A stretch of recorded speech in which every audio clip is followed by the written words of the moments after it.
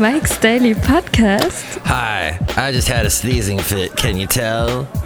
It's episode 1846. Mike's Daily Podcast. 1846. Hey, it's a sad day to lose Doris Day. She was 97? Wow, that's amazing. And she was in a lot of movies in the 50s. And that's Mike's Daily Podcast. my rhyming ability is very lackluster at 5:33 in the morning, just have to tell you. Hey, Mike's so she was in Daily a couple Rock Podcast. Hudson movies, and Yeah! my dad was Rock Hudson's stand-in. I forgot to ask my dad what Doris Day was like. Yeah, well. Hey, while they're still here, remember to ask your relatives questions. Of course, that one, I never really cared about what Doris Day was like until this exact moment, so, oh well. Hey, Doris Day apparently had a hotel in Carmel, and I had not ever taken Basil the Boxer there, who will bark for you momentarily, until about just only 2 or 3 years ago. And the beach there is amazing, and it's wonderful for taking dogs. The total dog okay, beach dogs are okay to bring them there, and they can run around. So nice. And she apparently had a hotel, which I was told was very nice.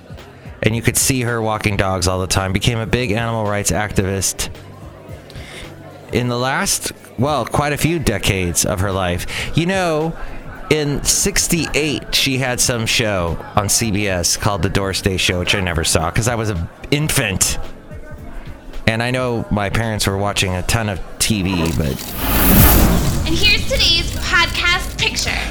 You know, speaking of pictures, we just so take for granted the amazing quality of the screens today. Even my mom's got a flat screen. It's not a very big one, but she doesn't want it any bigger.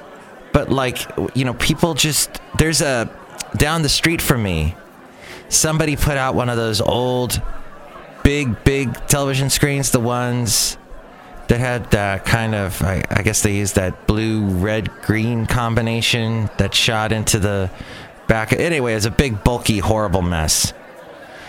And there's Basil, who's a wonderful dog who never got to meet Doris Day. Although, who knows? When we were in Carmel, we've been there quite a few times now. We may have walked right past her and did not know. That's right, Basil.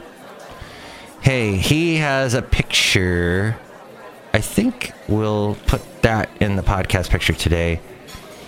From Benicia, he was barking in the surf.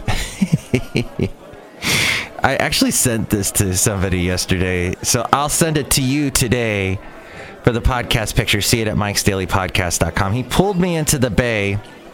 My feet are getting all wet. Actually, my shoes were completely submerged. But he just wanted to go further and further into the water, having fun. mikesdailypodcast.com is where you can see that picture. So yes, Carmel, great place to go. Expensive as heck. Parking, pretty much impossible. But if you can find a spot, which if you want, the best thing to do is just go off into the little suburbs there. I don't think there are any sidewalks in the suburbs at all. The houses just go right to the street. And there's just tons of trees everywhere. They will, in the middle of the road, they never chop down trees. So they'll keep a huge tree in the middle of the road. You just got to drive right around it. But this picture isn't of Carmel, so I don't know why I'm talking about... Oh, Doris Day, yeah. So here at Cafe Anyway, we're renaming it Cafe Doris Day. George Michael talked about Doris Day in that song, You Make Something Brighter Than Doris Day. But George Michael was gay. There was that gay element, wasn't there? The whole Doris Day if you were a huge Doris Day fan, you were gay, something like that. Is that because of the show tunes? The show tune stereotype?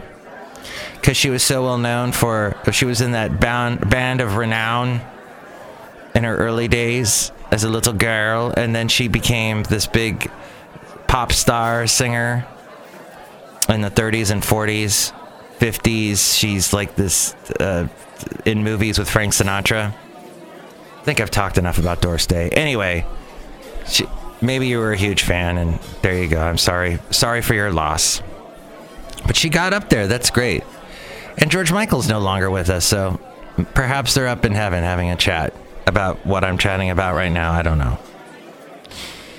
So we have this thing called, oh yeah. So yesterday, I'm doing a lot better than yesterday, mind you, because yesterday I kind of lost all faith in who I can trust to help me out.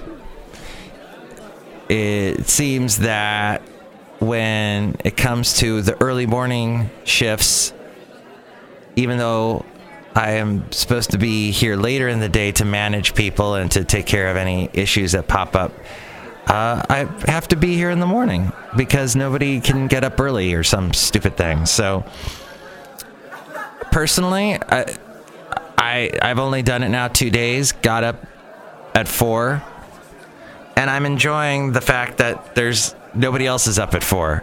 By the time you're up at 7 and trying to get around, there's tons of people. You can't move. You can't breathe in the Bay Area. And the parents.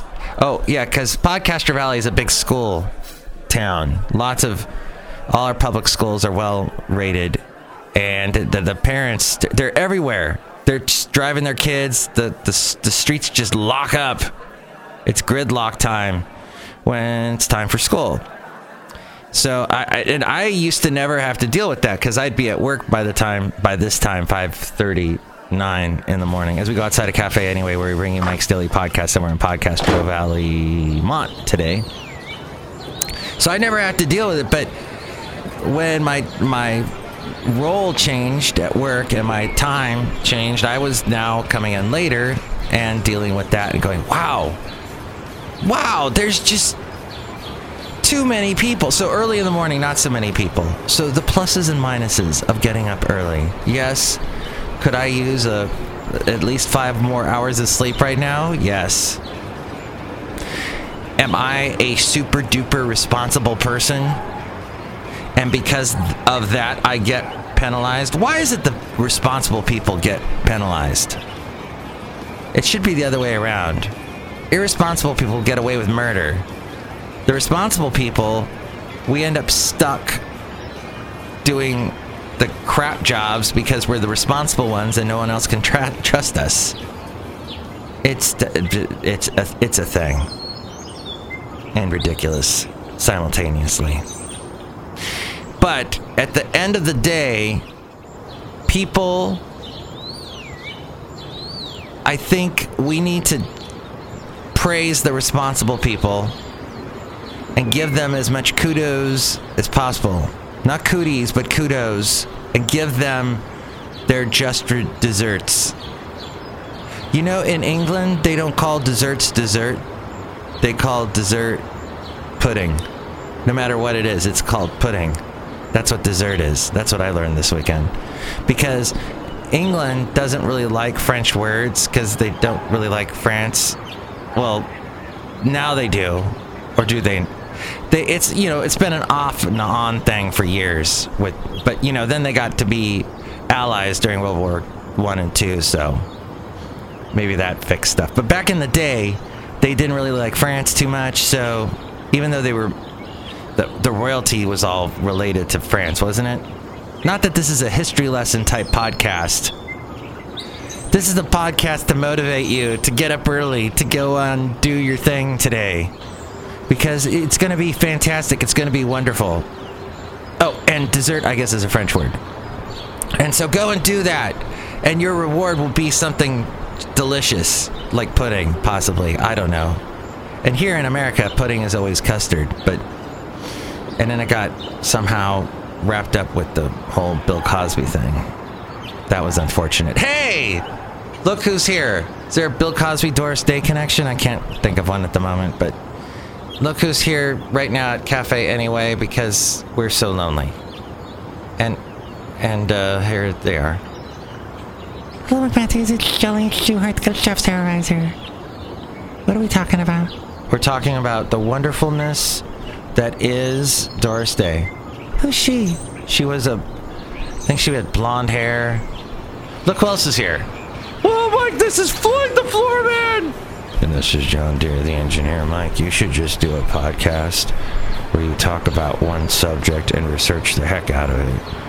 And then you do like a series. And then it's over. Yeah, no, that's not really what this is. This is a daily podcast. So we go and talk about daily things. Like, for example, the stock market went completely bonkers. It dropped like a lead balloon yesterday. But by the time of closing, it went up a little bit. And now they're saying today might be a better day. But it's all because of the China trade deal thing. And I only know all this because I work at a business talk radio station. But it's fascinating because I don't know how you feel about it, but China stole a lot of our, ideas. And then they some of the stuff they do is funky. For example, their leader has a thing that he doesn't like Winnie the Pooh because people compare him to Winnie the Pooh. And so, like, you can't... There's, like, Winnie the Pooh is banned in China. What is that about? Huh? I don't understand that. I deleted my WeChat app, by the way, which is if you want to talk to anyone in China through an app, you can't email them, you can't text them, you can't use Facebook or whatever, you can only use WeChat. So who knows how long that WeChat app on my phone was stealing all my information and giving it to China and taking my great podcast ideas. Maybe stealing some of your ideas, John Deere the engineer. Yeah, I don't like that. No, it's terrible. So go to mikesdailypodcast.com. Tell me what you think. You can call me at 336-MM Daily. You can help out the show at mikesdailypodcast.com through the Amazon link, through the PayPal link. I'm not telling you what to do. You do your thing. Do what you want to do. I can't tell you who to talk it to. 336-MM Daily, or email me mikesdailypodcast@gmail.com. Next time, it'll be the wonderful... Benita, the disgruntled fiddle player, and the brewmaster. Enjoy your day! Mike's Daily Podcast is written and produced and performed by Mike Matthews. His podcast is super easy to find. Download or listen to his show and read his blog at mikesdailypodcast.com. Email Mike now at mikesdailypodcast@gmail.com. See you tomorrow. Bye!